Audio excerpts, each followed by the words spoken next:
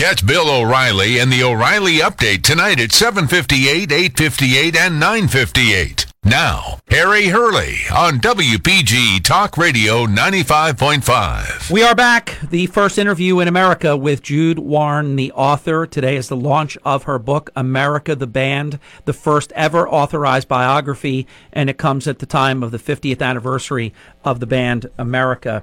And I apologized off air to Jude because we should have done a whole hour. I'm regretting it, and I asked Jude if she would come back, and she says she will. So we're not going to be able to cover everything I wanted to cover today, but let's make these 11 minutes count. In terms of what I mentioned about my brother, he loves it when an author digs deep and learns about what lyrics mean and the story behind it. And I mean, because I always was curious about things like and we're going to talk about it, and you broke it all down, Horse with No Name, and you break down the first part of the journey, the beginning of the song, and all that. I want to get into that. If you're thinking about other groups like Chicago 25 or 624, what the heck is that? What's question 67 and 68, and why isn't 66 or 69 as important? I mean, I love to learn about these things. So the book begins with the first part of the journey. I won't dare try to sing it. You broke it all down, didn't you?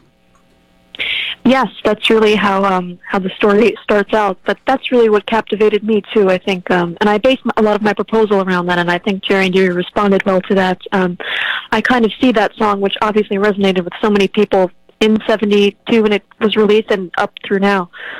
Just the resonance of that song, the message that's in there, to me seems to be a bit a torchbearer version of the 60s ethos and the love, peace, and happiness thing that had gotten started.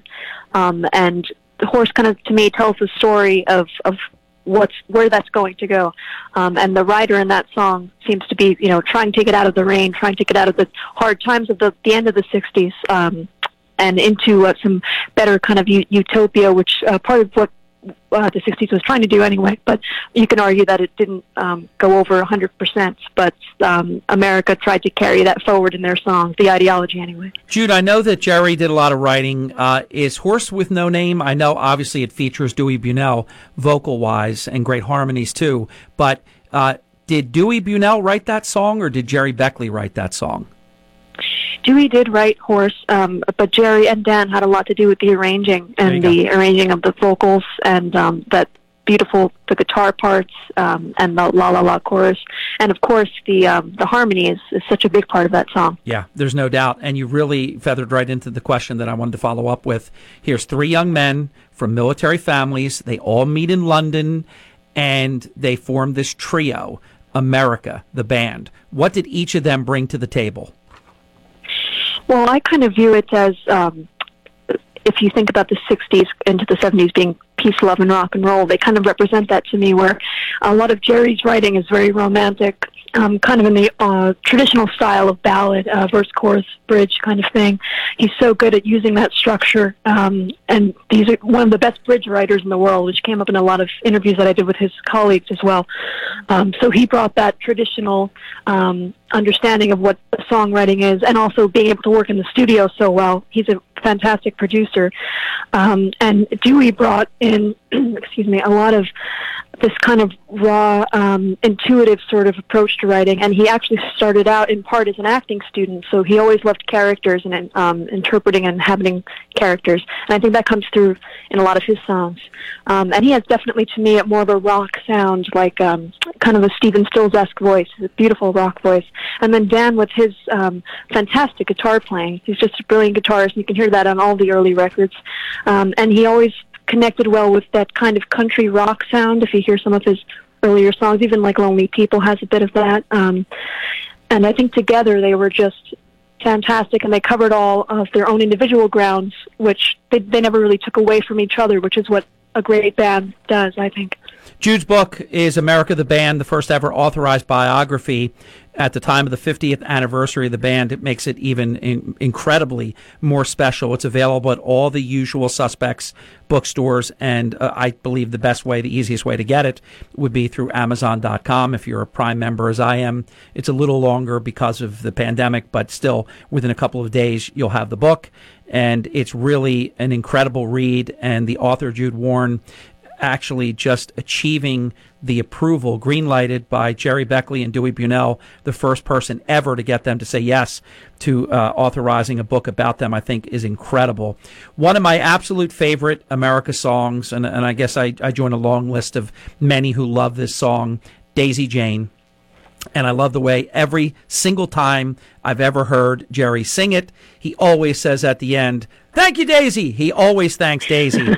Tell us what Daisy Jane, I'll give you an example. A very good friend of mine who's listening to you right now, Jude, wrote that back in the day, he was a clammer, a very successful business person and a great friend of mine, but a great clammer back in the day, and he would clam with this other fellow, I'll just protect the innocent and say, named John Maxwell.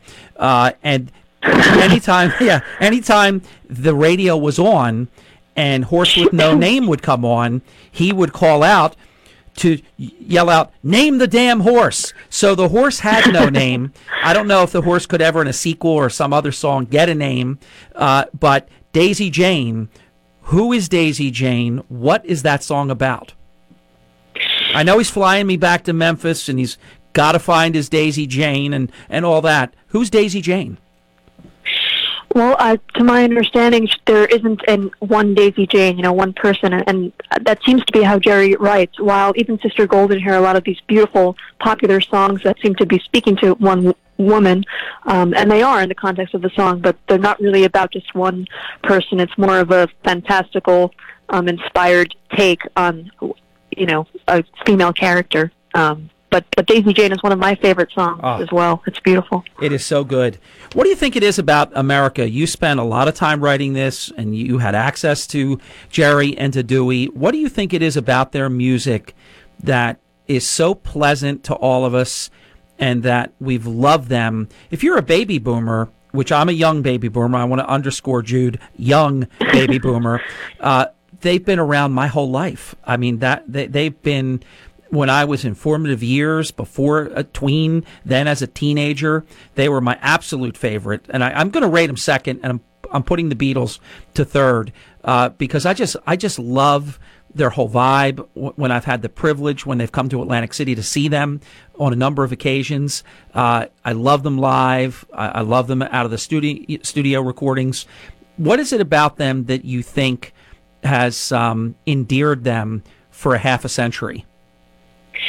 To me, it seems to be their approach in writing about and reflecting timeless themes like the love, peace, happiness, nature. There's a lot of nature appreciation in all of their songs, and they never really got overly political in any of their songs. And when an artist stays out of the time that they're in that way, where they're stick to timeless and sidestep other temporal things that come up, they really do have a long-lasting quality, or it emphasizes that.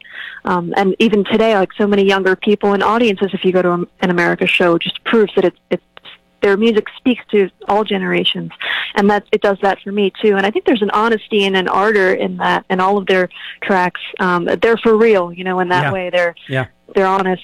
Now, it looks to me, I could be wrong, because sometimes, look, you stay together for 50 years, you look in this business, most people bust up. They just can't get along. You travel together. You're always together. It seems to me that Jerry Beckley and Dewey Bunnell have quite, this almost sounds like Captain Obvious, Jude, but a long-lasting partnership. They really do, and it is a rare thing. You're right, and a testament to how well they work with one another. I think they're perfect foils for each other, both their characters and their musical characters, their strengths, and they let each other do their own thing, and they also step in and help both on stage and in writing, and just their personalities. All right, this is cruel and unusual. I have to interrupt because we only have a minute and a half, and I want to bring up one subject, and there's 100 that I didn't get to, so I'm glad we're going to do another interview, Jude, in the not-too-distant future. We'll set it up. But talk about Michael Jackson, inadvertently or whatever it was, intentionally, whatever, sampling Dewey Bunnell's music, and I understand they now share a writing credit. Yes. What happened? I believe that the song, Michael, he did take part of it for the track that he was working on, the part of Dewey's song, and it was worked out amongst all of them. But there is an interesting connection between the Jackson family and America in that way, and I think they're mutual admirers of each other's work. Dewey speaks so well, and Jerry of their catalog, and it's a nice compliment to have with one another, to be associated in that way to mega successful artists. The biggest compliment I can give you, Jude, is I don't want our interview to end, but it has come to an end. The clock is ordering me to stop. The book is America the Band. It's the first ever authorized biography at the time of their 50th anniversary. Jerry Beckley, Dewey Bunnell, America the Band, obviously Dan Peek for a decade or so, 12 years, whatever it was. Jude Warren, I wish you great success, and let's do this again soon. Her book is available at all bookstores and on Amazon.com. Thank you for a delightful interview, Jude. Thank you so much for having me, Harry. You're Appreciate welcome. it. Hold on, I want to say goodbye off air. 95.5 FM and 1450 AM WPGG Atlantic City, WENJ 97.3 HD3 Millville. Gary Aldrich. The House is just about to gavel in.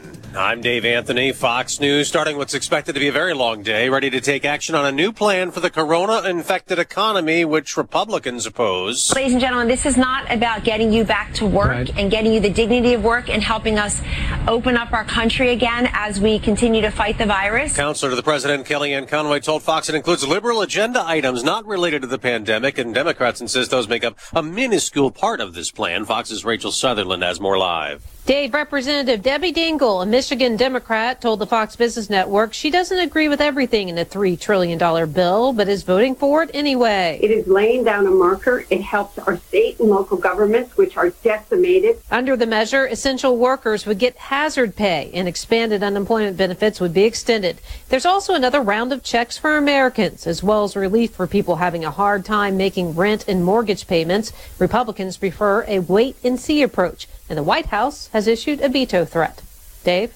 Now, Rachel, we just got an update showing how bad things got when everything started to shut down. U.S. retail sales plunged more than 16% in April from March. That's a record. The number of coronavirus deaths has risen the past few days in the U.S., higher than late last week. But 11 states are lifting restrictions today, including Louisiana and parts of New York, though not near New York City, hardest hit in this crisis. President Trump will give an update later today on the push for a corona vaccine. He's already been touting a milestone. 10 million tests we gave. 10 million. Now, Democrats have called his response a failure. The testing was too slow to ramp up. NASCAR's ready to restart the engines, resuming racing at Darlington on Sunday without fans. The country is starved for live sports, and we're thrilled to be the first kind of major live sport back. That's NASCAR President Steve Phelps. Drivers had a lottery for starting positions. Brad Keselowski won pole position. America's listening to Fox News.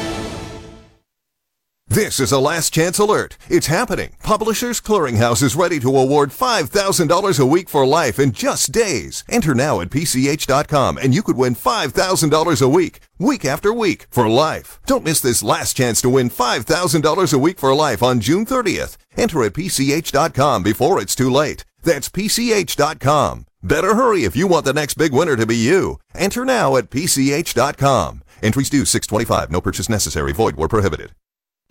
If you're a pro who manages properties or replaces appliances regularly, it helps to have a go-to resource like Lowe's. We have the brands pros have trusted for years. Solid names like Maytag, Whirlpool, and GE, all easily ordered on Lowe'sForPros.com, and all quickly delivered to the job site with free delivery 7 days a week. Even better, you can get up to 40% off select appliances during our appliance savings event. Whatever you need today, or any day, Lowe's is pro ready. Offers valid through 6/3. Free local delivery applies to appliances $2.99 or more. U.S. only. WPG Talk Radio 95.5 weather from Chief Meteorologist Dan Zarrow. Today is our big warm-up day. Following a few early morning showers, we'll see a mix of sun and clouds, and we'll feel a warming breeze today. High temperatures around 82 degrees. It'll be cooler on Barrier Islands and along the Delaware Bay. There is a chance for a shower or thunderstorm tonight. It'll be partly cloudy and warm with a low of 66. Tomorrow, still warm, less humid, more prominent sea breeze, though. High falls to 72. Nice day with partly to mostly cloudy skies. Only 62 with clouds and showers Sunday. I'm Chief Meteorologist Dan Zarrow on WPG Talk Radio 95.5. From Harry Hurley Way in the world's playground to the broadcast pioneers of Philadelphia Hall of Fame. I want to congratulate my friend, Harry Hurley. You're about to find out why Harry Hurley has been named to the Talkers Magazine list of the 100 most important talk show hosts in the nation. Recount! Live from the studios of Town Square Media in Northfield, it's Hurley in the Morning on WPG Talk Radio 95. What? We won? We won? I want a recount. No, you won. I want a recount. 4 minutes past the hour. Ladies and gentlemen, looks like we've made it, to quote the great song by Carly Simon. It's Friday. It's the last hour and 6 minutes of the program, and Gary Aldrich, from a secret, undisclosed location, hermetically sealed, is here, and he is safe, I might add. He is safe and healthy. Gary Aldrich, the distinguished senior FBI agent who worked at the White House for 2 United States presidents, President Clinton and President Bush 1, the author of the definitive, it should be like the Clinton primer, Unlimited Access. You know you've done something very relevant when everything that Gary wrote is still current and extremely relevant today. When you look at all these things that have gone on, Gary knows the whole pathology of all of them. My first question for the senior FBI agent retired is certainly about the unmasking of General Flynn. But first, welcome to Hurley in the Morning, Gary. How are you? Good morning. I'm well. Temperature is normal. Good. And that cough I just heard is not a problem. That's just an intermittent cough. I'm just teasing. Yeah, there it is again. So, Gary, you, I have to tee this up for you, and please, whether you use a Ping overhead driver or whatever driver you use, and I've seen you hit, you can hit the ball. You've played in at least a decade's worth of Hurley in the Morning charity golf opens, if not 11. I think you've made all but one. So they unmasked Flynn, and we knew that. But now we know, with the exception of maybe like a handful that are still redacted, we know all of these scoundrels. Biden, Comey, Clapper, the Obama chief of staff, which means Obama himself, Power, and we could keep going. Why, in your very experienced estimation, why did they unmask General Flynn and even the ambassador of, I don't know what it was, Luxembourg or Italy or wherever it was? I mean, everybody's unmasking Flynn. Why were they doing that? And we know that they were doing it at strategic times after Hillary lost. So there's a lot here to unpack. What does this tell you, what you've learned? Well, there were two things that I could think of why they would do it. First would be knuckleheads who are chaotic and can't make a Xerox copy and walk it down the hall. You see, they all have to have their own personal copy. Well, that doesn't make any sense. What makes sense is if you have enough people do it, like in the dozens, for example, then when you finally, if you ever finally become discovered, you can all have various versions and stories to confuse the investigators.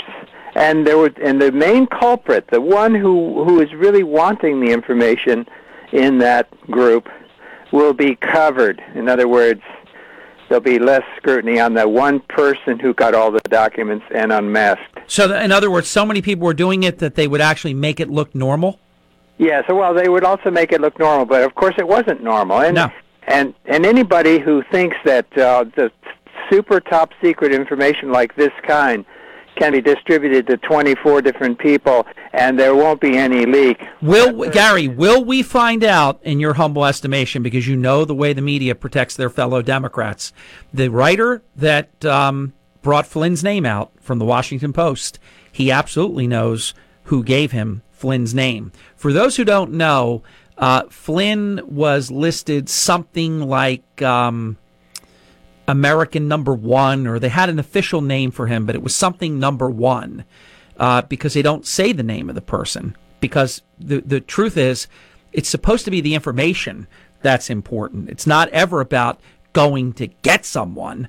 I mean, unless clearly they're committing treason or some kind of criminal offense, and none of that was taking place. This was the incoming national security advisor doing what I'm sure many other incoming people of many administrations have done, and that's beginning the work in the transition mode that's going to be taking place in your position within the incoming government. So we know what went on here. This election did not go the way that Obama thought. And if you remember, Gary, and I know you do, and if our listeners forgot, I'm going to remind you, Obama did a fake out after Hillary lost. They knew they were going to be in a lot of trouble because they had done a lot of bad things and it was all going to come out. My theory has always been that they did the Saul Alinsky thing. You take your problem and take your stink and you put it on your adversary, your opponent, and you make it their problem and you rain hell on them. And then the next thing you know, nobody's talking about what these bad actors did. They're talking about Trump colluded with Russia and all these. And we now have learned, because their testimony is all coming out, Gary, they all testified truthfully under oath. Clapper, all of them. Susan Rice, let me put her in this crowd, and the rest of them, Comey, they all testified truthfully when they were under the threat of penalty of prison. But the campaign they ran through their fellow Democrats in the media was a campaign of lies. Your comment? A lot to unpack there, Harry. Yes, sir. I would just simply say that they lost the election, which was a shock. Is that a train within earshot of your secret undisclosed location? I'm sorry, what now? Was that a train that I heard in the background at your secret undisclosed location? Yeah, Johnny Cash used to be my neighbor just down the way. See, I just want to say that I learned from Aldrich for almost 3 decades now. So when I'm trying to forensically put together, I can now say that there is a train. Go ahead, Gary. I'm just teasing, but I want you to know I heard the train and it sounded cool. It sounded cool. You know, as most little boys, I had my train set, and I loved my trains, and I still love the trains, Harry, and I would love to hear them go by. Yeah, I did too. That's why I actually stopped you in the tracks of the train. All right, so take it back. Your thoughts. Okay, where was I? We were talking about how they testify truthfully when they're under oath, but they ran this whole campaign of lies when, in other words, you can lie on TV. Just tell the truth when you're under oath. I mean, it's so provable what they've done here. Okay, I'm caught up now. Yeah. This is what was happening. For some reason, they had real heartburn with the general. Now, you can speculate and you can remember all the excuses they give, but there was a big thing here with Flynn, and I think somebody's come closest to it when they said that Flynn was about to find out about the cabal, and he's an honest general, and he probably wouldn't be able to sit still for that, or maybe he was already making noise about it, and they needed to smear him and wreck him. Yeah. That's what was going on here. He was an honest guy, possibly becoming a whistleblower who could out the cabal. Yeah, it's true. It's like Michael Douglas in the movie Wall Street. I don't like the technique, but I like the line, and I like the way that Michael Douglas, Gordon Gekko, delivers it. When Charlie Sheen, Bud, is telling him about White Star, come on, it's a great company. You know, what are you wrecking it for? And Michael Douglas stops him in his tracks and says, because it's wreckable. I mean, they wrecked Flynn to save their own tails, right? I believe that he was the one weak link in their secret society that would unmask them and tell the nation what they were really up to. That's what I think. And I think they moved to... See, otherwise, if he was really a bad guy, what would have happened really is that the FBI would have started a criminal investigation of possible espionage, and they would have put together all the usual stuff to enable that investigation. Yeah. And it would have been ongoing at the time Trump took over as president. Yep. Let me throw in one more proof positive that the Aldrich doctrine is provable and sellable. Obama told President Trump 2 things. Now think about this, Gary. If I'm becoming the president after you're the president, and you tell me the 2 biggest problems that I have are North Korea and General Michael Flynn. Now you think about that. In the scheme, exactly. It's hilarious. In the scheme of issues in our world and problems and potential problems, it's so transparent that Obama wanted to put the horns on Flynn because Flynn had the goods on them. Well, here's the problem with that. Flynn was Obama's biggest problem. Well, Flynn wasn't the nation's biggest problem. That's what I'm saying. So when Obama tells President Trump, you're big, you think about that. There's this small club of only a handful of people that have ever been president. You got the guy that's been in there the last 8 years. And of all the things he could be telling you, he tells you your two biggest problems are North Korea and General Michael Flynn. That is so revealing, Gary. It is revealing if you look behind the motives and you actually look at what should have happened. Like I said, if the general was really a threat to this nation, it would have gone quickly to the criminal investigative side of things, and they would have put a full-fledged forward motion investigation together. And Flynn would not have survived this in the Obama White House. They would have taken him out of the White House. Instead, they dumped him on Trump to handle, close quote. And then Trump eventually did fire him. And that was for the allegedly the lying to Pence. Right. They. But now he says he would rehire him. They came in. They didn't know what was happening with Flynn or the rest of it. They didn't know about the cabal yet. Yep. Gary, let's get our first break in. When we come back, I have to get your take because you've been in the federal courts. You've testified in federal courts. I tried to do my best to be supportive of this Judge Emmett Sullivan, and I can't. I can't at this point. He is doing something that is so reprehensible. He is re-victimizing a victim, and he has no power to prosecute. He's a judge after somebody else charges someone, and then he gets assigned to his court. This guy picking this rabidly anti-Trump, anti-General Flynn person that 2 days before he was named by Emmett Sullivan wrote an op-ed piece that convicts General Flynn. For Emmett Sullivan to be saying, hey, I'm going to ask this outside person to come in and advise me if Michael Flynn should be charged with perjury. Gary, I've talked to so many judges and lawyers. It doesn't matter what your political party is. This is so irregular. It's so disgusting. All he had to do was sign the document that they prepared for his signature. Newt Gingrich said it right. The federal government is not prosecuting this case. It was fatally flawed, and you're going to tell them they have to prosecute when they say they're not going to prosecute for good reason? He's everything that's wrong. He's everything that is exactly wrong in our judiciary today. I'm going to get your take on that, Gary, when we come back. Early in the morning, WPG Talk Radio 95.5 and on the WPG Talk Radio app. EBEL.com. Rescue your retirement. GrowWealthSafely.com. For the latest coronavirus news, open the WPG Talk Radio app. Now, Harry Hurley on WPG Talk Radio 95.5. Hey, thanks very much. We continue at 20 minutes past the hour with National All-Star Gary Aldrich. Friday mornings in the 9 o'clock hour since 1996 have starred this great American.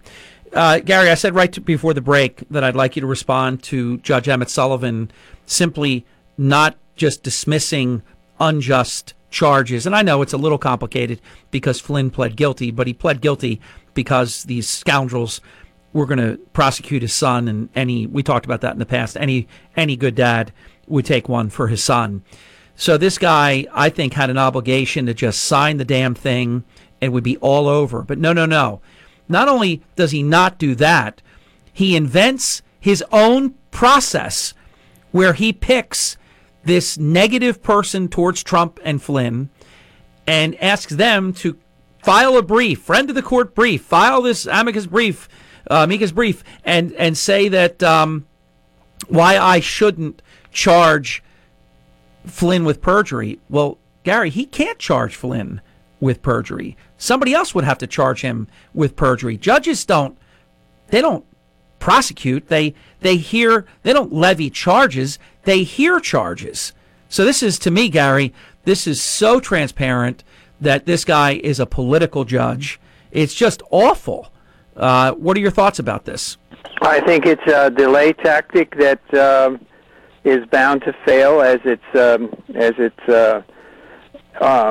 appealed up the chain to the Supreme Court. If it goes there, whatever the judge does can be appealed, and it can go to the Supreme Court. And when it does, it'll be overturned. But they don't care about that. But of course, that would be after this would keep this. I'm contending this is all about keeping this alive and not having finality and not allowing General Flynn to be vindicated, because we can't have that. That would make Trump look good. So we have to keep him under a cloud, and now he might even get charged with perjury. Listen, if it went that route, that would be so outrageous. Well, it's going to be outrageous, but the fact of the matter is they're trying to force Trump to pardon him so that they can have this major political contest and storm leading up to the election. That's what this is about. That's the answer. That's the answer, because if this would have happened through dismissal, clean victory, and so on and so forth, that's not what they want. You're absolutely right, and you didn't even hear me say that a day or two ago. I absolutely agree with that. Is spot-on analysis.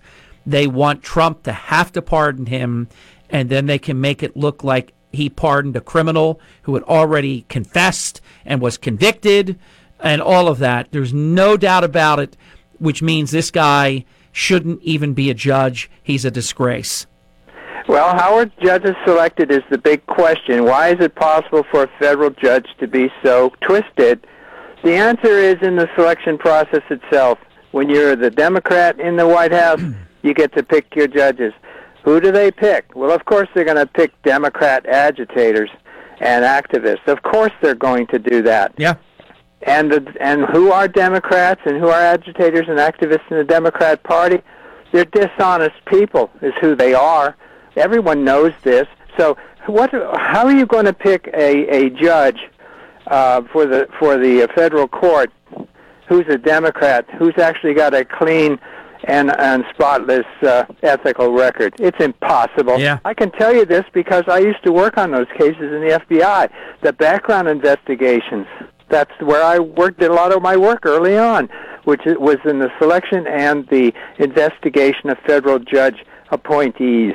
Well, let me give you the latest example. There is a bogus case that I absolutely positively know that ultimately the Supreme Court will just throw in the garbage can where it belongs, and probably by a unanimous margin or certainly by a majority, because they're so political that you can't count on them to do the right thing either. And we just have to hope and pray that we continue to have 5 that will, and that hopefully there'll be another opening or two during President Trump's second term, and that the Senate stays in Republican majority, and that we can add 1 or 2 more judges to that court. Because if it flips just one judge the other way, we will not know our country in a very short period of time. They will take radical cases on. They will change laws. They'll change the Second Amendment. It's going to be unbelievable what they will do if they get 1 more vote. But let me give you the latest example, Gary, for your comment.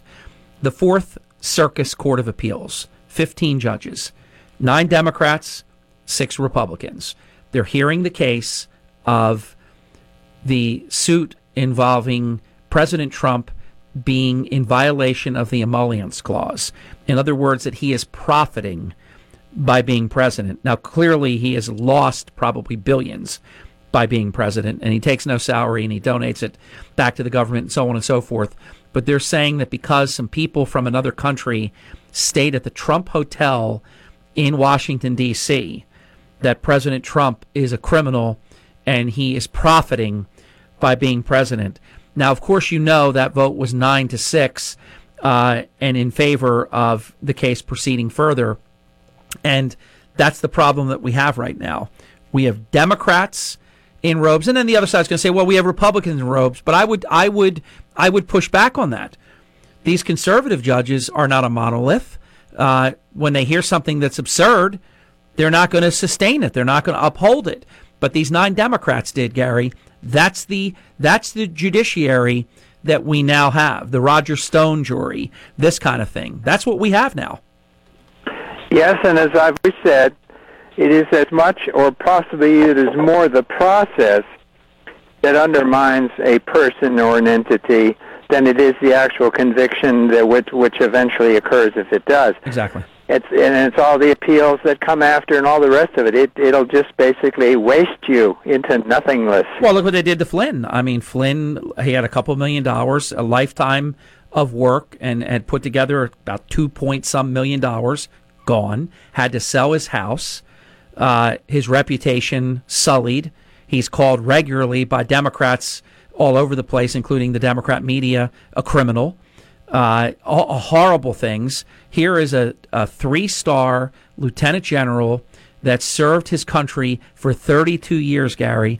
And I tell people all the time, if they'll treat him like this, you should be worried about that.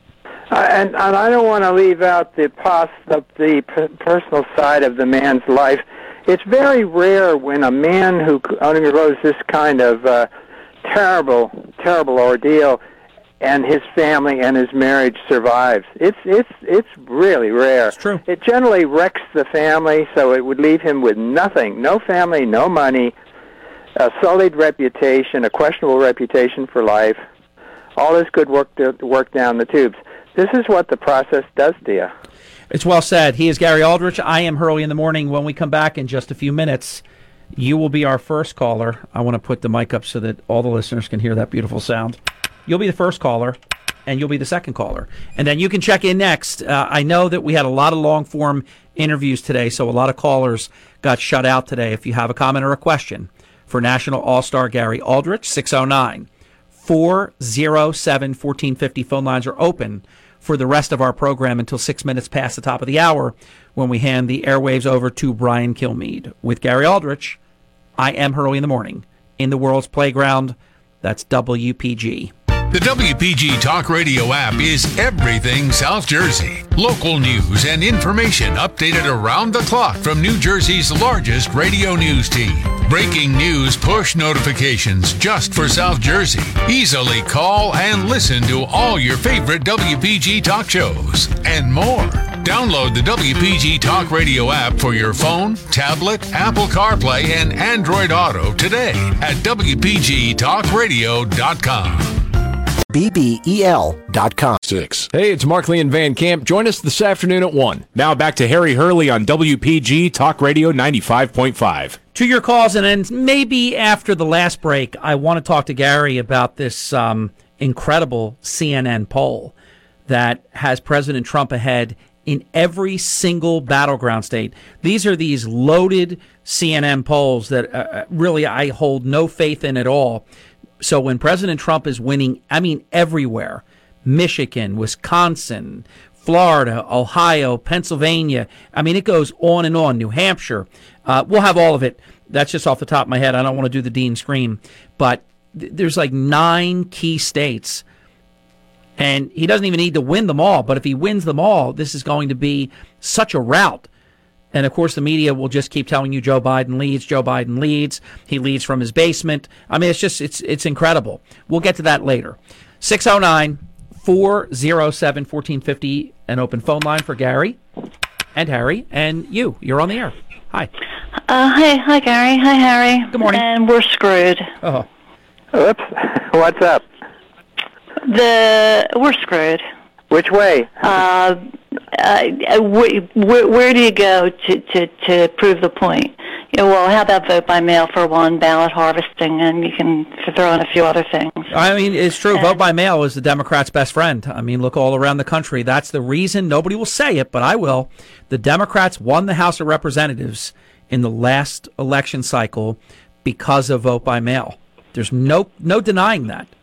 We lose this election. Well, I want to first talk about moods, Linda. I sense you have a bad mood today, and I want to talk about moods just a little bit, okay?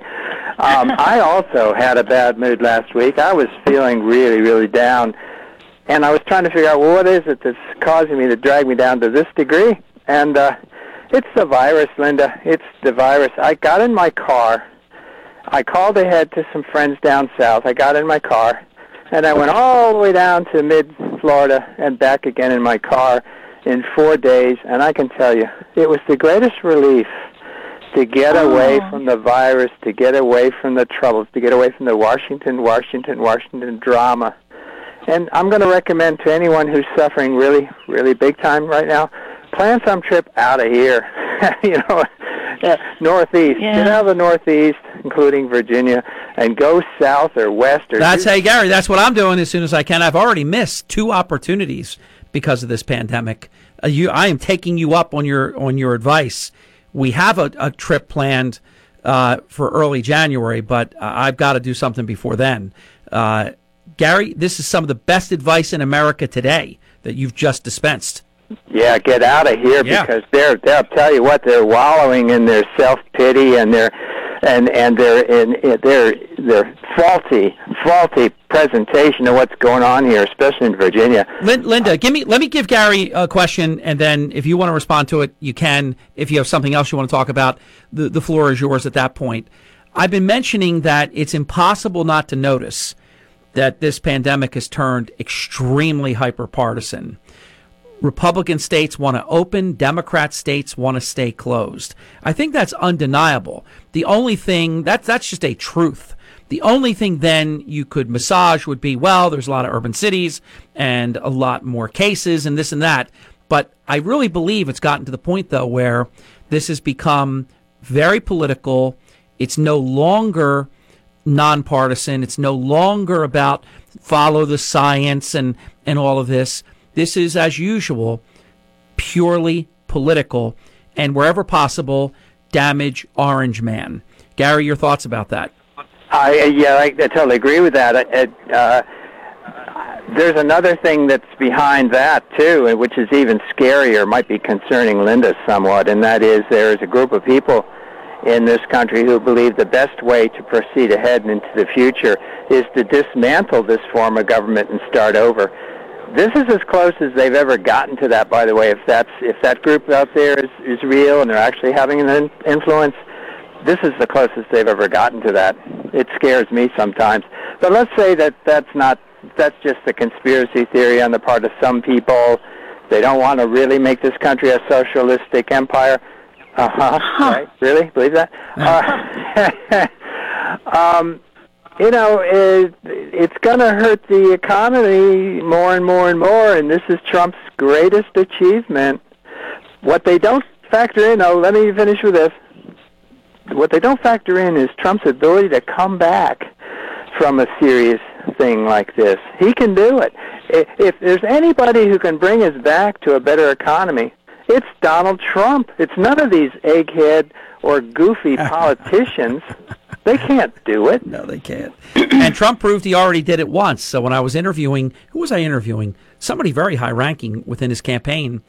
Oh, it was Kellyanne Conway. And I said, President Trump already did it once. He can do it a second time, Gary. He absolutely can. Yeah. I mean, he proved it. He actually underpromised and over-delivered. Linda.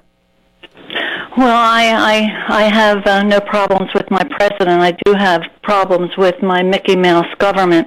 Clapper doesn't recall unmasking Flynn. You have Samantha Powers. I mean, she doesn't recall the was it a couple hundred, I guess, maybe of American citizens who were unmasked, and we act like nothing has happened. Yes, and Obama tries to turn it on Trump.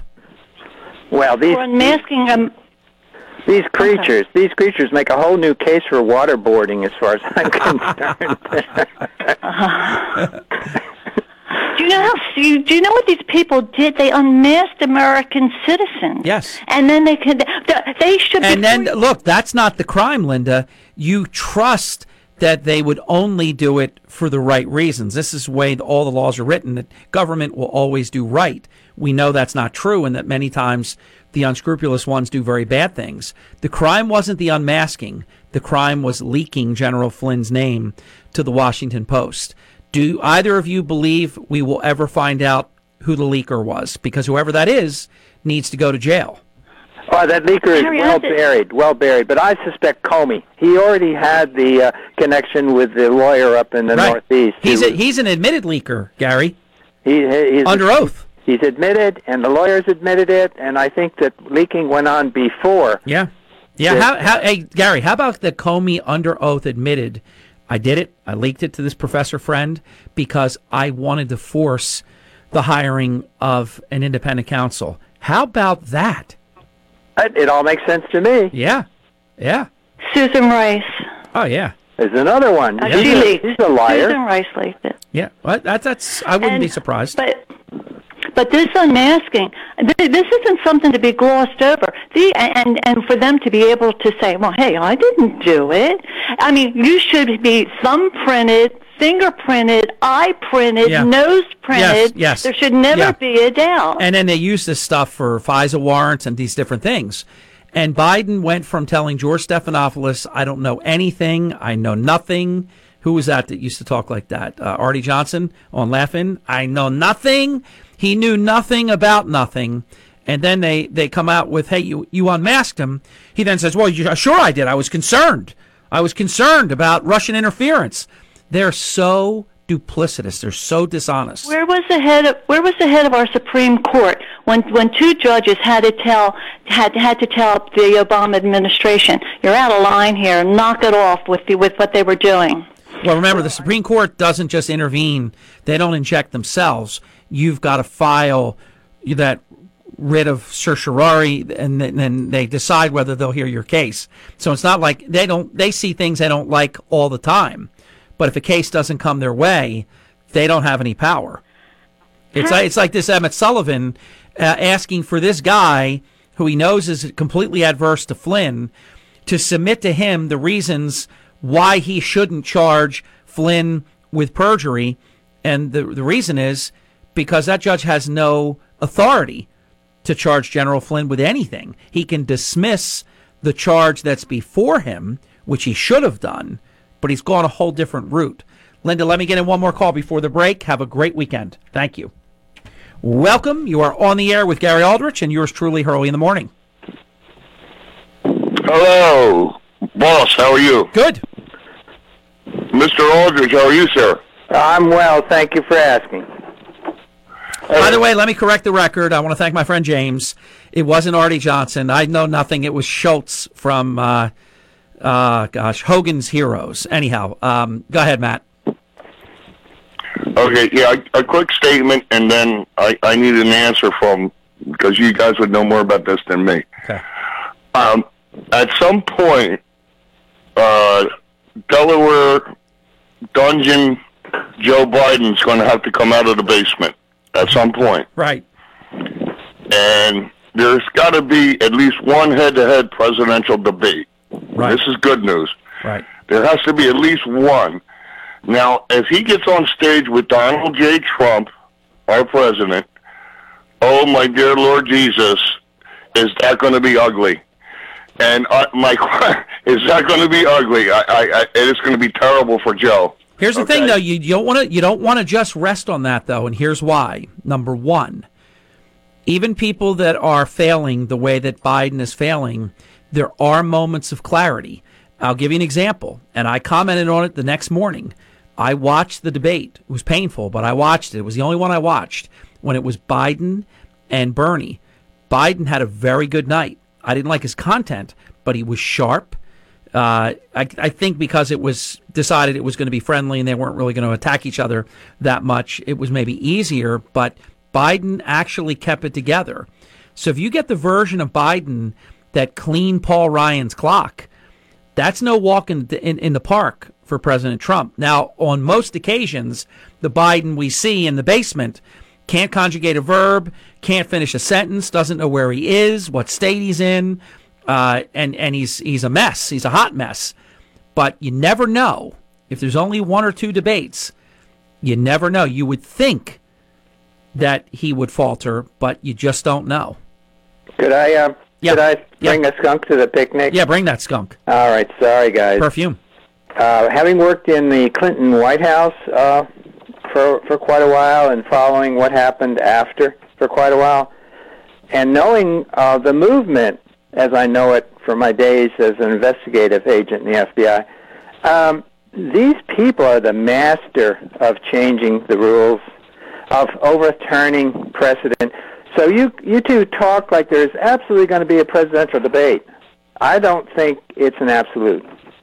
I don't think it is, because we have this... Whoa. Oh, my God. Thank God I'm standing, or I would have collapsed in my chair. I would have broken the chair, fallen over, and who knows what that would have sounded like. Thank God I'm standing on 2 feet. You actually think, Gary Aldrich, that there is a scenario where there won't even be one debate at all? You've got Biden. You've got an image. He's got name recognition. And everybody knows his pretty cleaned-up face, whatever work he's had done to it, and his plugs and everything. Looking good for an old man. You got a picture. You got a slogan. You got some campaign ads, and you go and you scoot right into the election. It's a Hail Mary pass. He has no chance of winning, but this is the best they got. This is all they got. Now, here, hey Gary, I got to tell you something. You brought Pepe Le Pew to the dance, and I'm going to further your narrative. Here's the deal. If these Democrats can keep this pandemic going, and that's in their interest to do that, they're already talking about Obama and the other surrogates are going to actually be the candidate and not Biden. They could say, for the security of the president and the security of who could be the next president, we can't have a debate. Now, of course, you could do it virtually, but I don't like that because they could have a teleprompter in front of Joe Biden, anything to help him, and they would do it. Gary, I wanted to laugh you off the program when you said that. I have to at least consider that absurd statement you made under any normal time in history as impossible. But guess what? In Bizarro World, that is not even a stretch. Now, I'm going to say I do predict that there will be at least 2 debates. More than 1, not more than 2. But I take serious what you said, Gary. Well, I think you ought to, because, as I say, we are still shaking our heads over all the things that were tossed out the moment the Democrats got in power, starting with Clinton. We saw all the things tossed out. We thought there would be accountability for major things they did. Nothing happened. That just encourages them to do more and more and more. Hey, Matt, did you get everything you wanted to get in? I've got to get the last break in and then get on to the next call. I know you said there was a statement you wanted to make and then a question. Did you get everything in? Well, the question was answered by Gary, and he just scared the crap out of me. So thanks, Mr. Aldrich, for that. There you go. And guess what? It scares you because it's very possible. I'm going to say that there will be at least 2 debates, but the fact that we're even having this conversation is all you need to know at how crazy our times are. And get ready. I say this to our listeners, Gary, every single day. The next 5.5 months are going to be unlike anything the American people have ever seen. There will be such a blatant level of intellectual dishonesty by the media. It's going to just swamp anything that's ever come before it that we were crazy about. They have thrown all objectivity. You've got, for example, Meet the Press running truncated quotes and changing the meaning of things. Then they whisper apologies to 2 people, but they smear you before millions. This is going to be happening with great regularity. I even believe they're going to be doing doctored things, completely fake stuff that they're going to say that President Trump said and did. They don't care. They are going to burn the house down to rule the ashes. This is going to be, it's unfathomable. Even though I warn you every day, you're still not going to be equipped to understand and deal with what they are going to do over the next 5+ months. Your calls continue, Matt. Thank you. It was a good call. Appreciate that. And our next caller, when we come back, will be you. Don't go away. With Gary. Respectfully yours, I am. Hurley in the morning. WPG Talk Radio 95.5 and WPGTalkRadio.com. It's only 95.5 FM and 1450 AM WPGG Atlantic City. WENJ 97.3 HD3 Millville. Truly one of the fastest hours, and it's an hour and 6 minutes actually in radio, and it is our Fridays with Gary. We're approaching 53 minutes past the hour, and it's just flying by. You are the next caller for the great Gary Aldrich. Go. Well, good morning, Harry, and good morning, Gary. And let's see here. Harry, thank you so much for that little read on everything that a 90-some-year-old person went through, because you're right. Craig, it was beautiful. Was it? I saw that on Facebook. I was so happy that you read that, because this country, was made with dirty hands. This country was people dangling on steel in New York City, at a brink of death if they fell over. There were no safety. They were walking on, and sometimes they had a rope, but they were walking on moving planks that were coming by, and they would jump onto it. They ate their lunch hanging off of steel girders. I mean, rugged individualism. Go ahead. Yes, but so I got before I get to my point here, I do want to say that I may end up getting my little moment, my hour. Looks like Hillary is very involved here. But what I did want to bring up was our FBI Director, Wray, and his oversight of Weitzman, which I was watching. I never knew this before, how they were tied together, these two. And you remember the accounting firm down in Texas that went out of business because of Weitzman? I have to say vaguely something about it, but I'm not conversant on it, Craig. And it was the wrong thing that they did. Wow. And Weitzman and the whole big company that had like almost 10,000 employees went under. Yeah. I think you're talking about Arthur Anderson. Major accounting firm. Thank you so much. Yeah, I do know about it. Yeah, thanks. So Weitzman was the guy that did all these mischievous things to take this company out. Right, and they were vindicated by the Supreme Court, but they were ruined. That's the thing, Craig, that Gary's expert at chronicling. They ruin you so that even when you win, you lose because they've ruined you. They ruined them. And who was Weitzman's boss? FBI Director Wray. I was going to say, you teed it up. So Wray, who I've said from the beginning, I'm not happy. He looks to me like he wants to keep things the way that they are. And we didn't get, Comey was awful. This guy is maybe more benign than Comey was toxic, but he has not, he's been afraid or unwilling, maybe both, to do what needed to be done. I agree. I so agree. And Gary, you took me back a couple seconds. I thought it was plausible that Biden could get absolutely away without doing the debate. But I'm with you, Harry. We're going to have a minimum of 2 debates. And listen, if there were no debates, Trump would have a field day. I almost wish for it, because the damage he can inflict. But I don't know if this is an accurate statement, because Joe Biden is so failing that this might not be true, but I think it's close to being true. If they called off the debates and hid behind a pandemic or something like that, nobody would buy it, because, look, they have American Idol. They're having The Voice. They're having the Wall, game shows. I mean, you can do it through technology, so there's no way they'll get away with it. They may try. If they calculate that the grief they'll take for not doing it is better than what would happen with Joe Biden not being able to conjugate a verb and complete a sentence, then and all the problems he has with family members and so on. Everybody's looking at this thing now during the prism of a pandemic. Wait until these Burisma hearings take place.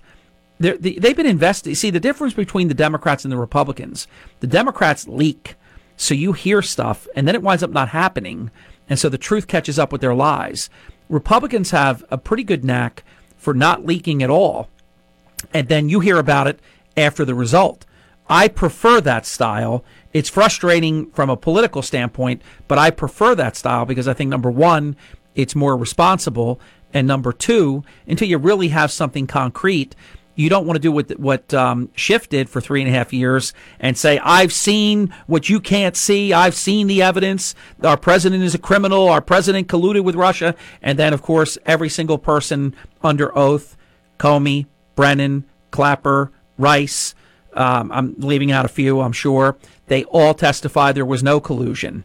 So they lie to the American people like a rug, and then they tell the truth when they're under oath. And the media, of course, is in their corner, so they don't really point this out very often, but what I said is true. What I would like to say is it would be awfully nice if another retired FBI agent could call in and express what he thought he saw when Biden was being questioned by a friendly guy, Stephanopoulos. There you go.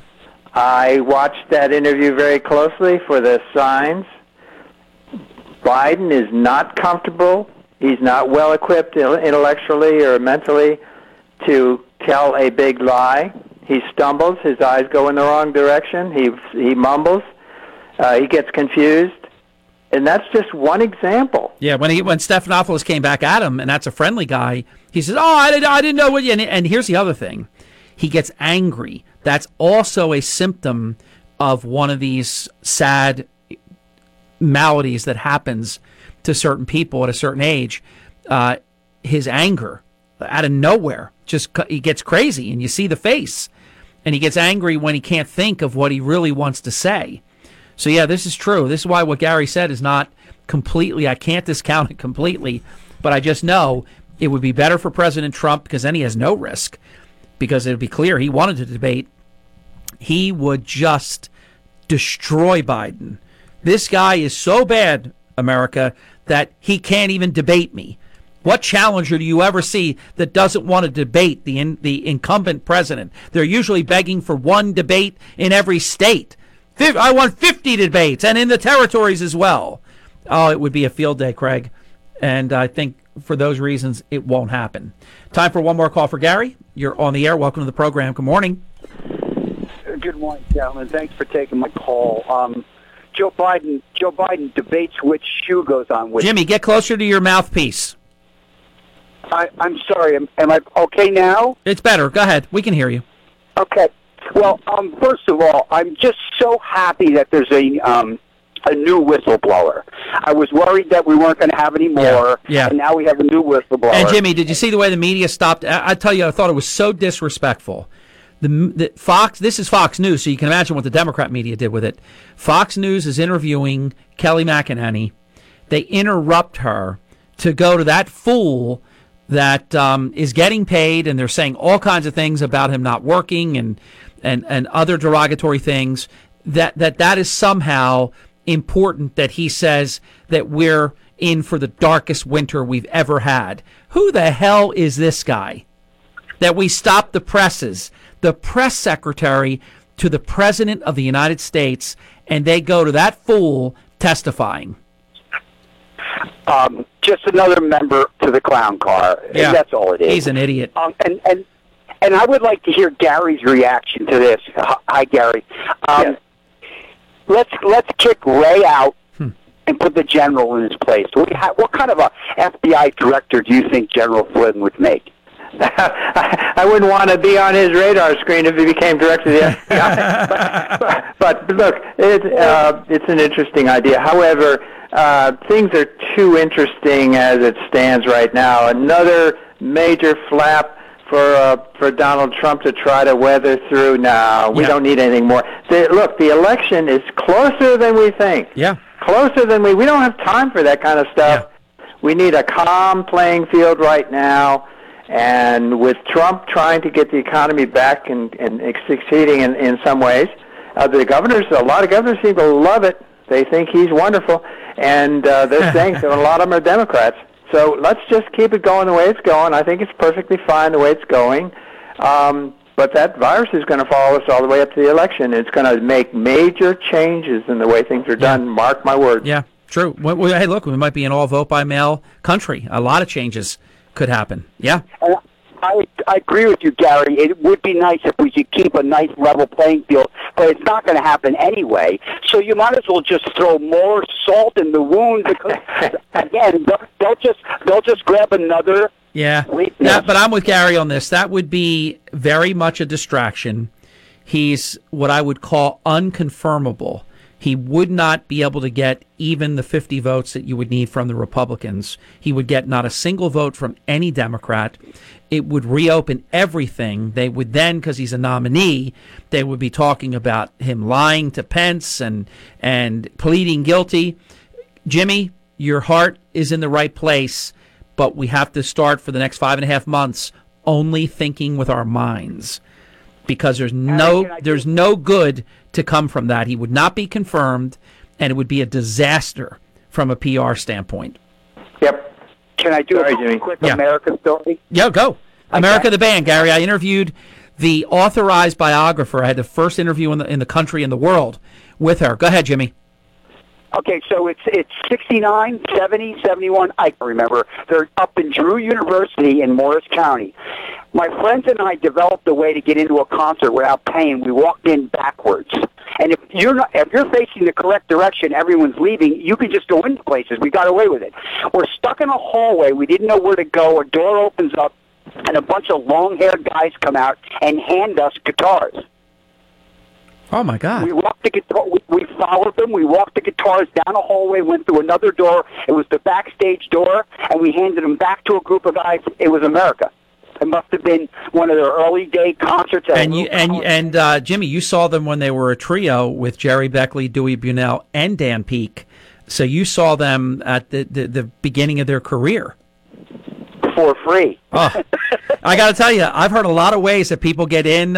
Bill Boggs, who's a famous TV guy, talked about he scoped out the old 500 Club in Atlantic City when Sinatra would be there, and he saw exactly what they wore, these black slacks and this certain kind of shirt, and they came dressed like staff, and then they got in and they took the shirt off, and they had a great time at the Sinatra concert. I never heard of walking in backwards, because if you do that, you look like you're already inside. You just keep... Here's what...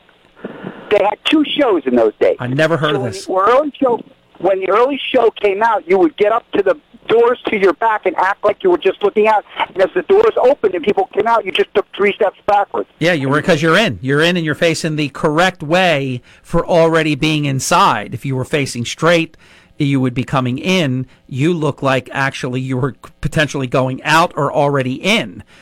Good one, Jimmy. I will never try it, because I don't get away with doing things like that. But I got to tell you, that's it's almost diabolical. It's ingenious. That's good. That's good. I'm going to give you style points for that one. I never heard that. And I remember I was a casino executive, and I thought I knew every trick in the book of people with somebody else's ticket stubs from an older concert. Hey, my wife or my so-so is in there. Can I just go by? I left my ticket with my wife. I mean, I saw every trick in the book until your routine. Got to go, Jimmy. The music says so. Hey, Gary, what a wonderful visit, and we had a lot of content today. Yes, we did. Covered a lot of material, and it's going to get more interesting as we get closer to the election. It's true. Every week there will be many, many new things, as there always are. Thank you, my friend, and good to be with you. Stay safe, stay healthy. See you Very soon. Good. See you, pal. Take care. You got it. Brian Kilmeade is here. Enjoy the live and local lineup. Tom P. will start things off 5 o'clock tomorrow. John DeMasi, 9 to noon, and then Carmen Murata at 12 noon following John. We'll be back, and check us out at WPGTalkRadio.com, because anything that's going on, you can keep up with us there as well.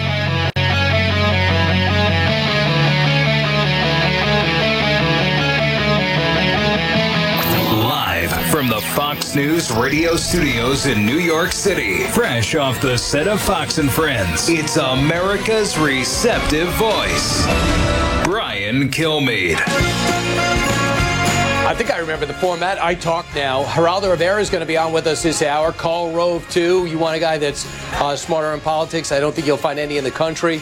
And Senator Lindsey Graham will be joining us. He's red hot right now because he is chairman of the Senate Judiciary Committee, and he's going to be hauling in James Comey and company and John Brennan, he better go, and Susan Rice, and all those who are unmasking to find out what they were up to, what they really thought was happening as they transitioned to the Trump team.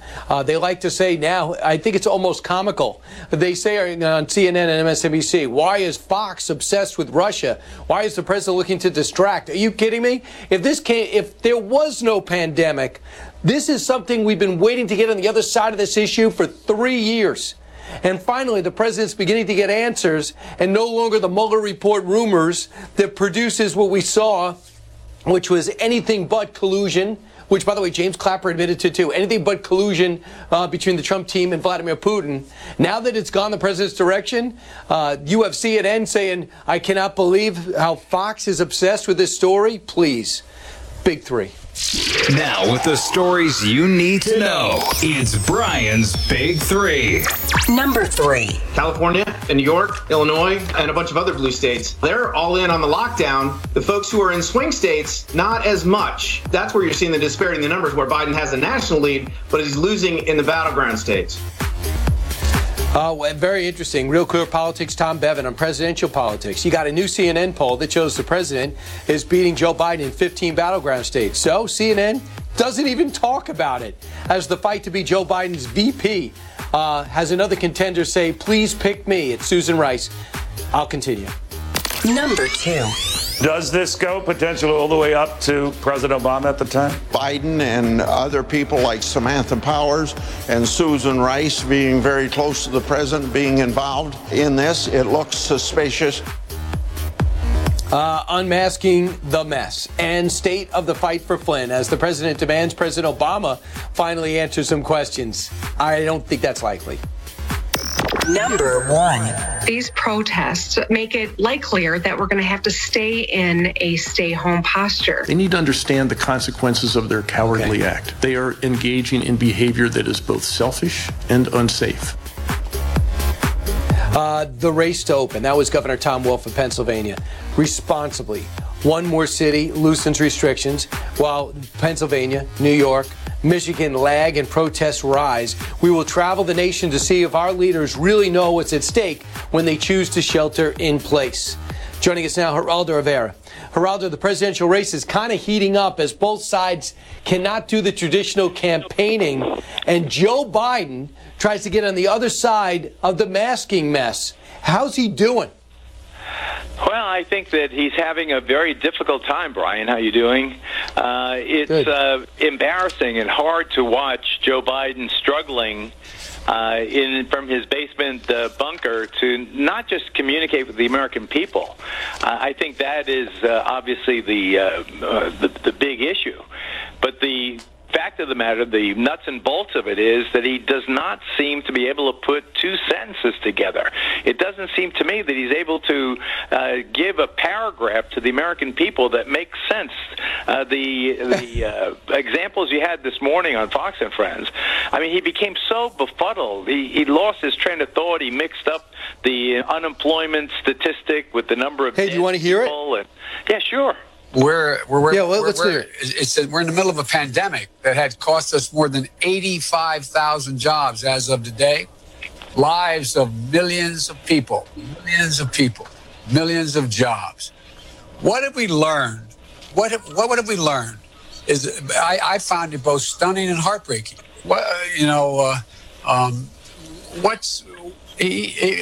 Whomever, what are the things that people are most concerned about? What are you hearing the most? I mean, what keeps you awake at night? What the hell does that mean? 85,000 jobs have been lost? It's like Grandpa telling you what he did in the war. You're trying to, we lost 85,000 jobs. We lost almost 3 million people filed for unemployment. 36.5 million total are unemployed right now. It has nothing to do with the 85,000 number. That's the number of unfortunately, dead Americans due to COVID-19. He's so baffled, it seems. I don't know what's the matter with him. I think that I resisted going down that road for an awfully long time, but I really do believe that he's not going to get sharper as the campaign gruels on and he gets out of the basement. I think that his ability to communicate and the apparent befuddlement that has befallen him, I think is a real mortal threat to the Biden candidacy, Brian. Geraldo Rivera, you are 100% right. The other thing is he was asked about how he's getting information on the pandemic. He says, I get briefed 90 minutes at least every day. And they go, by who? He goes, could not remember anybody's name that was briefing him. Number one, it means it's not true. Or number two, the fact that he doesn't remember anybody's name is a little crazy. The other thing is he has... go ahead. No, I was just going to say, you mentioned General Flynn and unmasking. I mean, Joe Biden seems to be in the middle of that also. Why was Joe Biden asking General Flynn to be unmasked? What was the outgoing vice president with less than 2 weeks to serve?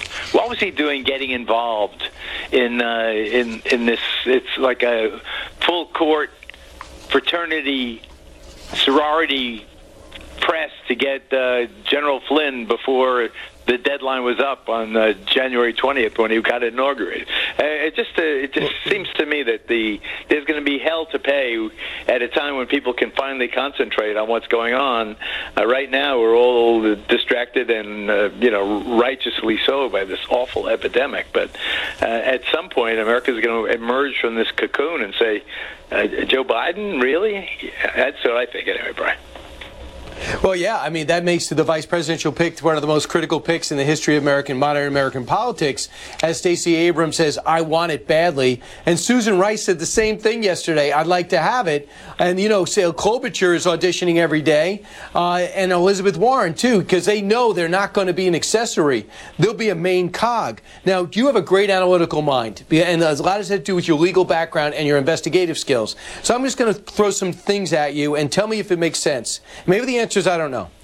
John Brennan made 2 requests to unmask Michael Flynn on December 14th and 15th. Comey made one on December 15th. January 5th, the Chief of Staff for President Obama, McDonough, made a request. January 12th was Biden's. Samantha Power's request began on November 30th, and her last one of 7 was January 11th. Clapper had 3 requests, too, from December 2nd to January 7th. Why? Why the redundancy?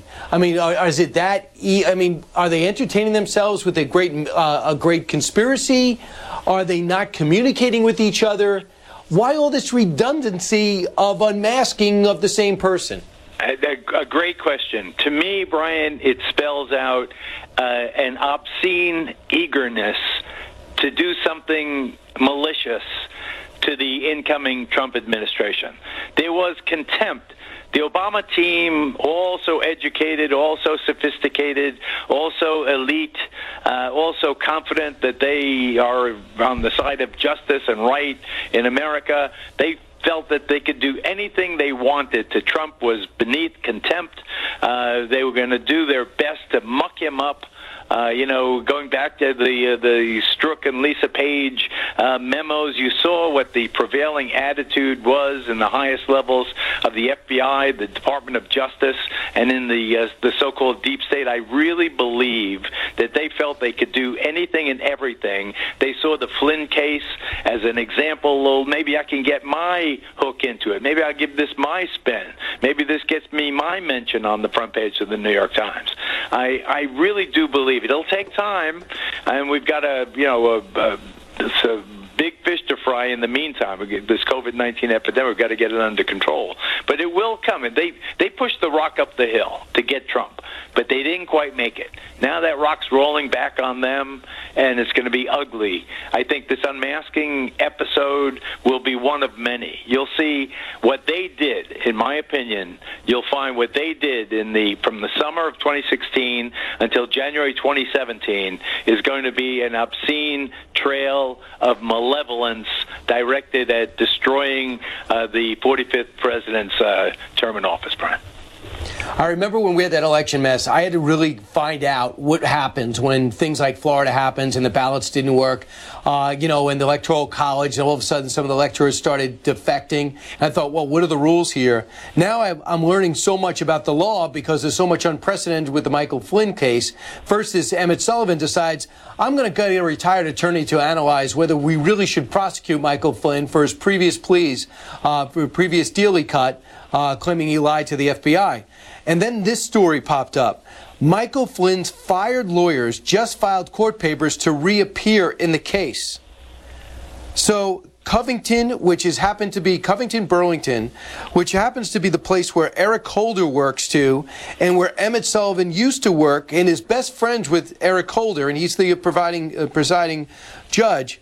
Yes, it turns out that both Robert Kellner and Stephen Anthony, who told Flynn to plead guilty to charges they led to the FBI, and then they got fired because Flynn realized he didn't get the best legal advice, and they hired Sidney Powell.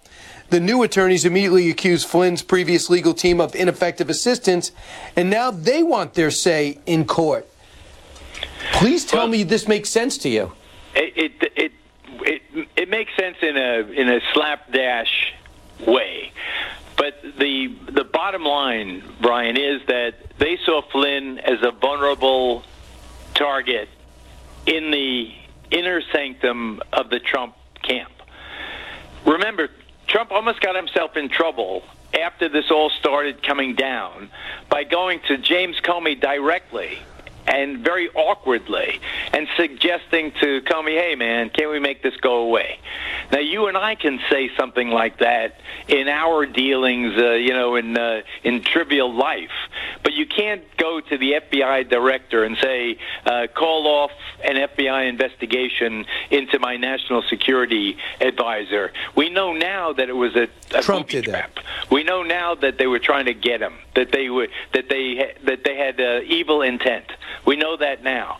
But at the time, I think the President of the United States came very close to falling into the trap that they were setting for Flynn, and they were salivating at the prospect of bringing down Donald Trump. But Bill Barr, to me, is the dominant personality. And the history will write special kind of courage. The Attorney General, the much maligned Attorney General, he said two things.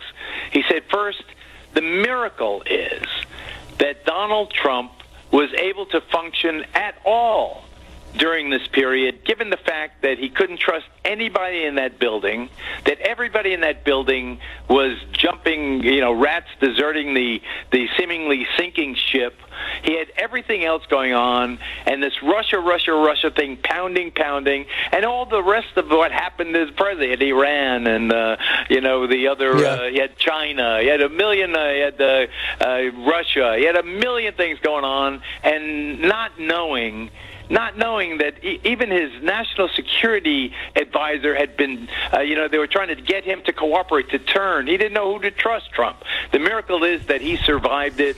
And the other thing is, you can draw a straight line from Flynn and the unmasking to impeachment 3 years later. Yep. The impeachment started when Trump was elected. It consummated itself in January, February of this year, but it's a straight line. They tried everything to create constitutional crises, to get Trump thrown out of office, to undo the election, and as alarming and as conspiratorial as all that sounds, I believe firmly that there's a sound historic basis for these charges, Brian. Yeah, and just keep in mind, if there's no Mueller report, Trump has a better chance of keeping the House. Republicans have a better chance of keeping the House. Instead, it looks like he got there for corrupt means, colluding with Russia in order to do it, or at least created doubt and independents and undecideds. And then all of a sudden you have an impeachment which is carried over through the holidays, which at one time, logic tells you they weren't focusing as much on the future pandemic when they're focused on their utter survival. That had sidetracked the administration, just like the Lewinsky situation sidetracked Clinton when it came to bin Laden. And we all pay the price for it. Geraldo, thanks so much. We didn't even get a pen from Nancy Pelosi when she was handing out her pens. Yeah, although it was a solemn moment. It was very solemn. Very solemn. Thank you, Geraldo. Very solemn. Yeah. Thank you. You got it. 1-866-408-7669. I'll take your calls when we get back. Then we go to Karl Rove, one of the best in the business, and we end with the newsmaker right now in Washington that everybody wants to talk to, and that is Lindsey Graham. But we got him. Don't go anywhere. Brian Kilmeade will be right back. Brian Kilmeade, WPG Talk Radio 95.5.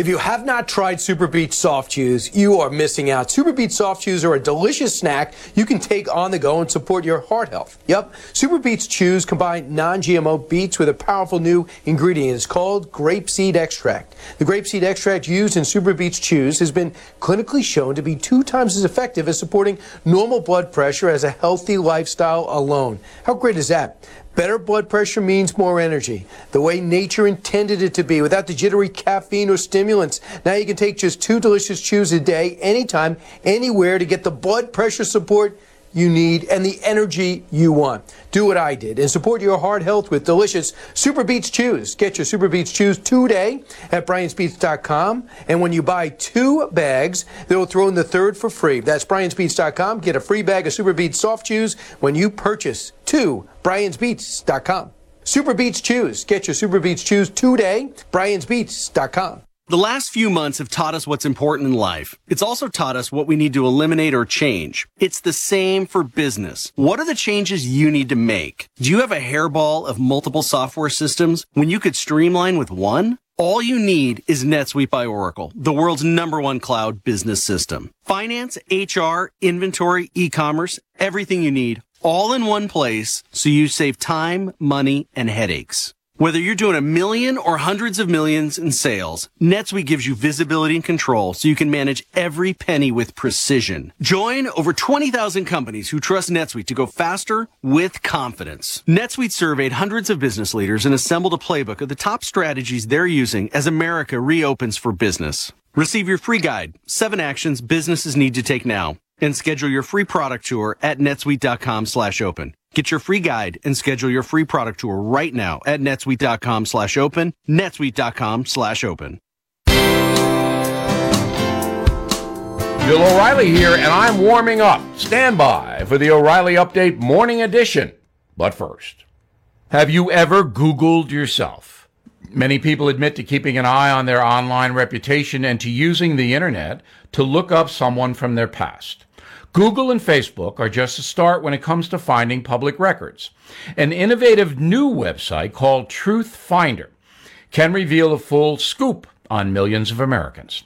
So please go to truthfinder.com/Bill right now to start searching. That's truthfinder.com/Bill. On this Friday, I am mulling over exactly why America is in trouble. Number one, of course, we are being attacked by a vicious virus that is not only killing our countrymen, but also financially wiping out millions of U.S. citizens. In the face of that, you'd think the country would unite and defend, as we did after Pearl Harbor and 9/11. But no, we remain as divided as ever. The media fuels that division with partisan reporting and dishonest presentation. The truth is that some anti-Trump people, including many in the national press, believe the president is worse than the pandemic. Therefore, instead of finding ways to open the economy, the shutdown is embraced in the name of public safety. If the economy stays moribund during the summer, the political strategy goes, it's hello President Biden come November. In the meantime, damage mounts on all fronts. But playing with lives and livelihoods is very risky. Democrats are now branded as the party of lockdown. We saw this week in Wisconsin and in California, 2 congresspeople, Republicans, elected. In California, that never happens. And this district was north of Los Angeles. So voters clearly understand who's trying to open up the economy and who isn't. Backlash, anyone? Now this. Protect yourself and your family with high-quality face masks from Boomer Naturals. They are lab verified to give 92.2% antibacterial protection and are available in adult and child sizes. Boomer Natural face masks are made for use up to 30 days when you hand wash them between uses. So please order your masks now at boomernaturals.com. Use code BILL20 at checkout to save 20%. Plus, you'll get free shipping on any order over $50. Use BILL20 at boomernaturals.com. That is the Morning O'Reilly Update. More analysis later on. Hi, it's Mark Levin. Join me weekday evenings at 6 on WPG Talk Radio 95.5.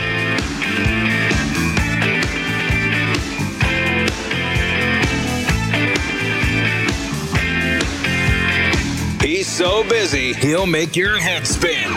It's Brian Kilmeade.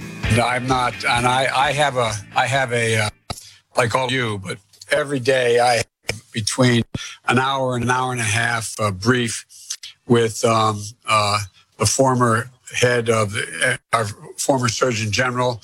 Anyway, with docs across the country. Wow. When asked, what do you do to get the latest information on the pandemic? That was Joe Biden's response. He could not remember their name. He knows he gets an hour and a half briefing from them. He did not have a good day yesterday.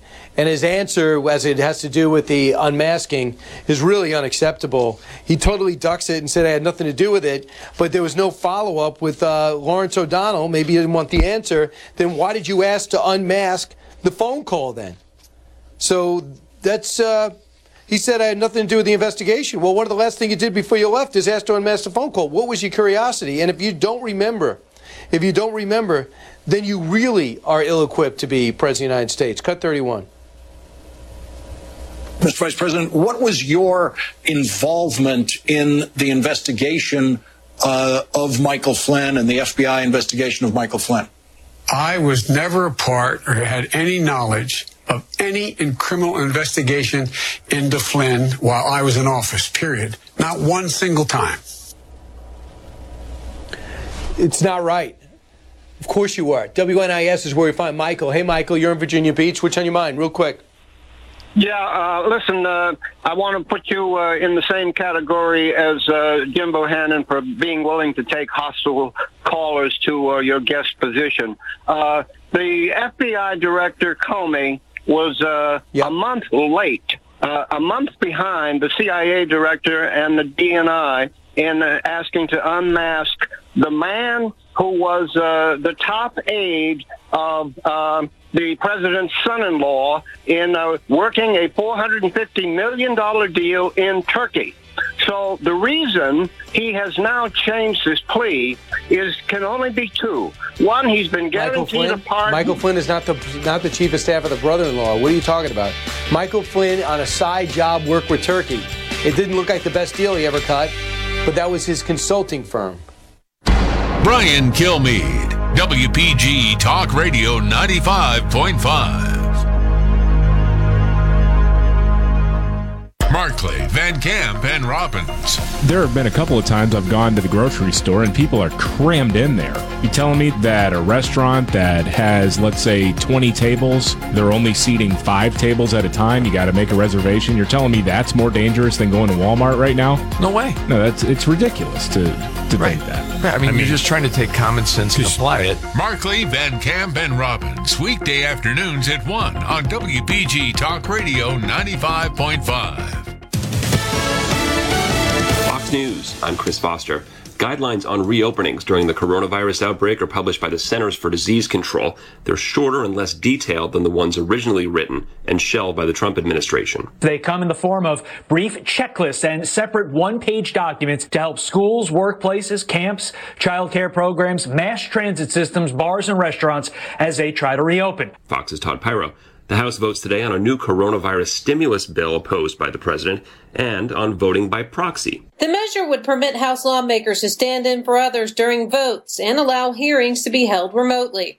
If the plan passes, it would be temporary and would be reviewed after 45 days. Republicans generally oppose proxy voting, arguing it centralizes power and that the House should be in session during the crisis. Fox's Rachel Sutherland. America's listening to Fox News.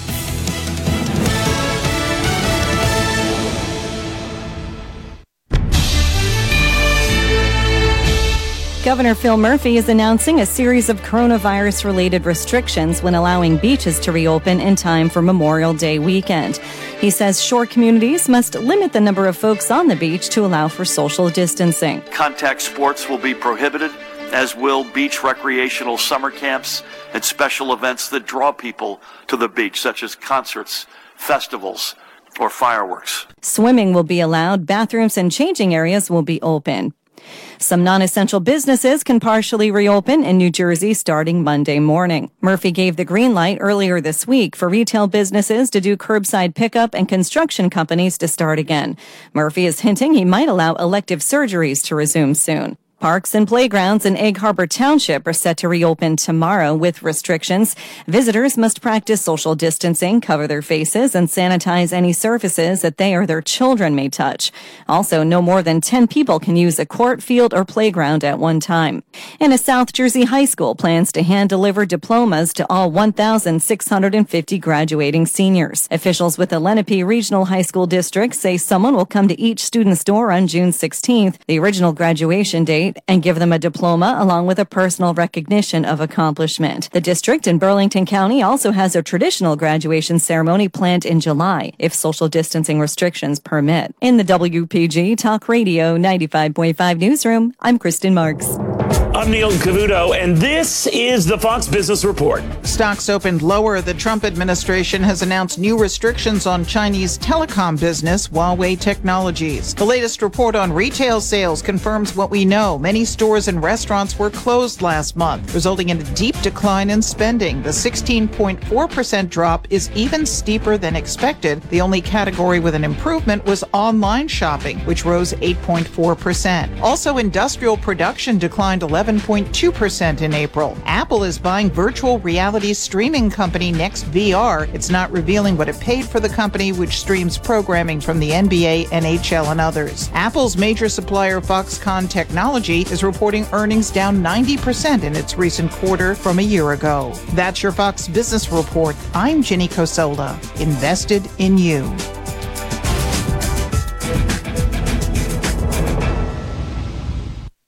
Okay, you know how it feels when you've saved enough for that long-awaited home edition? Now imagine an addition on that addition. Whoa. That's the feeling with Capital One, where a new savings account earns an interest rate 5 times the national average. That's right, 5 times, as represented by 5 times more singers. This is banking reimagined. Capital One, what's in your wallet? Terms apply. Rate comparison based on FDIC national rate. Capital One NA member FDIC.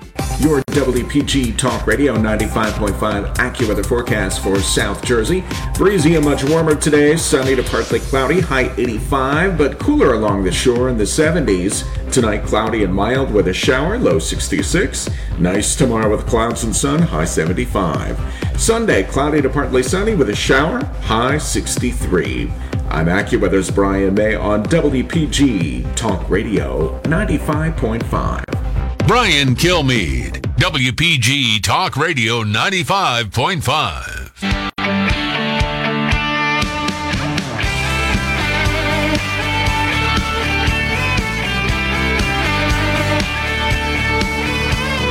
Information you want, truth you demand. This is the Brian Kilmeade Show. The fact that there is no precedent that anybody can find for someone who's been charged with perjury just getting off scot-free. That's the kind of stuff where you begin to get worried that basic, not just institutional norms, but our basic understanding of rule of law is at risk. I'm not buying it, and I'm not buying that he's buying it. Either is Karl Rove, former Deputy Chief of Staff, Senior Advisor to President George W. Bush, Fox News contributor, just wrote an article for a column for the Wall Street Journal talking about President Obama and trying to rationalize people into what type of president he was. I'm not saying he's not charismatic and a good speaker, but, man, he was a divider. And 7 out of every 10 Americans believed it. Carl, what were your thoughts when you heard, I know you had an idea for a column after that, when you heard President Obama express that type of befuddlement on what Department of Justice, on what the AG did? Well, it immediately struck me he had a lack of self-awareness. I mean, here he is lecturing us about the rule of law and saying that dropping the charges against Flynn means, you know, that Trump was undermining the rule of law. Bill Barr, the Attorney General, was doing so as well. And yet, I mean, think about it. Read anybody who doubts this. Go read online the 20-page motion by the government. First of all, they point out that the charge, quote, requires a statement to be not simply false, but materially false with respect to a matter under investigation. And what happened in this instance was, in December of 2016, the FBI found no evidence whatsoever that Flynn was involved with collusion with Russia, and they prepared the paperwork to formally end what was called the Razor investigation, the investigation of Flynn. They filed it. They prepared it during the Christmas holidays, and then failed to file it.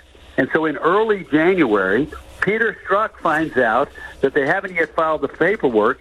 He goes to, quote, the seventh floor, meaning to Comey, and says, I still want to interview Flynn, don't you? And so he then texts his lover, Lisa Page, and says, the incompetence of our department has saved us. I got permission from the seventh floor to go after Flynn. And then Comey tells the President of the United States that they intend to interview Flynn and tells him that he has not informed his superior, the acting Attorney General of the United States, Sally Yates, of this. I mean, talk about the rule of law. There's the FBI director briefing the President on the interview, on an FBI interview of the incoming President's National Security Advisor, and telling him, we haven't brought Sally Yates into this. I haven't told my boss that I intend to do this. That is in violation of the rules and procedures of the FBI and the Department of Justice. And then they literally notify Sally Yates as the agents are en route to the White House to interview Flynn on the 24th of January after the new president just been sworn in. And again, in violation of procedure, she says, I've got concerns about this. And they say, too late, they're en route, we can't stop them. Then, to me, this is just astonishing. When you're interviewed by the FBI, generally by two agents, they take notes. They then take those notes and put them in what's called a 302, a report on their interrogation of their interview with you. Normally, those things get completed within a couple of days and turned in within 3 or 4 days and made an official part of the file. In this instance, the 302 on this is we now know after the investigation by the U.S. Attorney from the Eastern District of Missouri that it takes 5 weeks for them to turn in the 302, and it is being heavily edited by Peter Strzok and by Lisa Page, who was nowhere near that interview. And the original notes from the interview have been lost. The original draft of the 302 is lost. The only thing the government was able to provide was a 302 that was prepared by Strzok and Page 5 weeks later. And during that period of time, Strzok writes an email to Page saying, well, I hope we're trying to make it as, as in conformity to the original interview as possible. But talk about a violation of the rule of law. And now we're being lectured by President Obama, who's apparently been aware of parts of this, and he's lecturing the Trump administration and Attorney General Bill Barr on the rule of law after participating in this. Anyway, sorry to get hyperventilated about it. No, I mean, you have it down. Pat, so let me ask you something about the unmasking. The first time we really heard unmasking to the general population, not so much like an insider like you, was when this whole thing was happening with Michael Flynn and Kislyak and things like that. And I was surprised to see the Office of National Intelligence reported that in 2019, Trump asked for 10,000 unmasking requests, 16,000 in 2018, 9,500 in 2017. So unmasking seems to be a regular request. What I don't understand is the redundancy. Why does Samantha Power need 7 requests? Why does Biden request an unmasking a week after the Chief of Staff of the President of the United States? Why the redundancy of the request? What's happening here? Well, actually, first of all, we're looking at the wrong thing. Yes, the unmasking, there are a lot of unmaskings. It is routine. And remember, what's happening is the same intelligence document is being sent to a number of people throughout the administration, and some of them may say, I want to know who that name is, and some of them say, I don't really need to know who that name is. But they're all entitled to unmask. They're entitled to make a request to say, you mention a source, I want to know who that source is, and my security classification gives me the ability to ask for it. That's not the problem. The problem is that somebody received that information and proceeded to give it to David Ignatius of the Washington Post. And that happened the day that Joe Biden's office requested the unmasking information. Now, I'm not saying he did it. It may just be a coincidence, but that's the real violation. Somebody had the authority under the laws of the United States to ask for somebody for a source to be unmasked, that means they were a high-ranking official with a high degree of security classification, and then they violated the law because the law says you can't share that information with people who do not have the same security clearance. They shared it with David Ignatius of the Washington Post, who proceeded to print it. So the leak is what is the problem here. Somebody violated the laws of the United States and the oath they took to uphold the laws of the United States by taking classified information and leaking it to the Washington Post. That's the problem, not the unmasking itself. Sure, there are routinely, I'm not surprised by those numbers under President Trump, and I wouldn't be surprised by those same numbers under President Obama. But think about this. In 2017, of the 10,000 or so requests, 10,000 plus requests for unmasking, how many of them end up getting leaked to the Washington Post? Well, we know one, and whoever did that violated the law and ought to be found out, charged, and prosecuted. And the other thing is how to get out, and then why was there such an offensive? Did they really think that Trump sold out our country to Russia? Or were they just trying to hamstring an administration that was going to undo everything that they did, which, by the way, they've done? Real quick, your answer to that? Yeah, I don't know, but in either instance, somebody violated the law. And in either instance, they were acting in a way that is against the interest of the United States of America and trying to make the transition of power from one administration to another more problematic for the incoming administration. That is a shameful moment in our country's history. Karl Rove, always great having you on. Thanks so much. Have a great weekend. You too, buddy. You got it. And Karl Rove, a big help. Sam Houston, The Alamo Avengers, is now out. It is on paperback, and I included Sam Houston's interaction with Lincoln on the eve of the Civil War. But when we come back, the newsmaker of the time, probably the number one interview in Washington right now, not named President Trump, Senator Lindsey Graham live. It's Brian Kilmeade. Brian Kilmeade, WPG Talk Radio 95.5.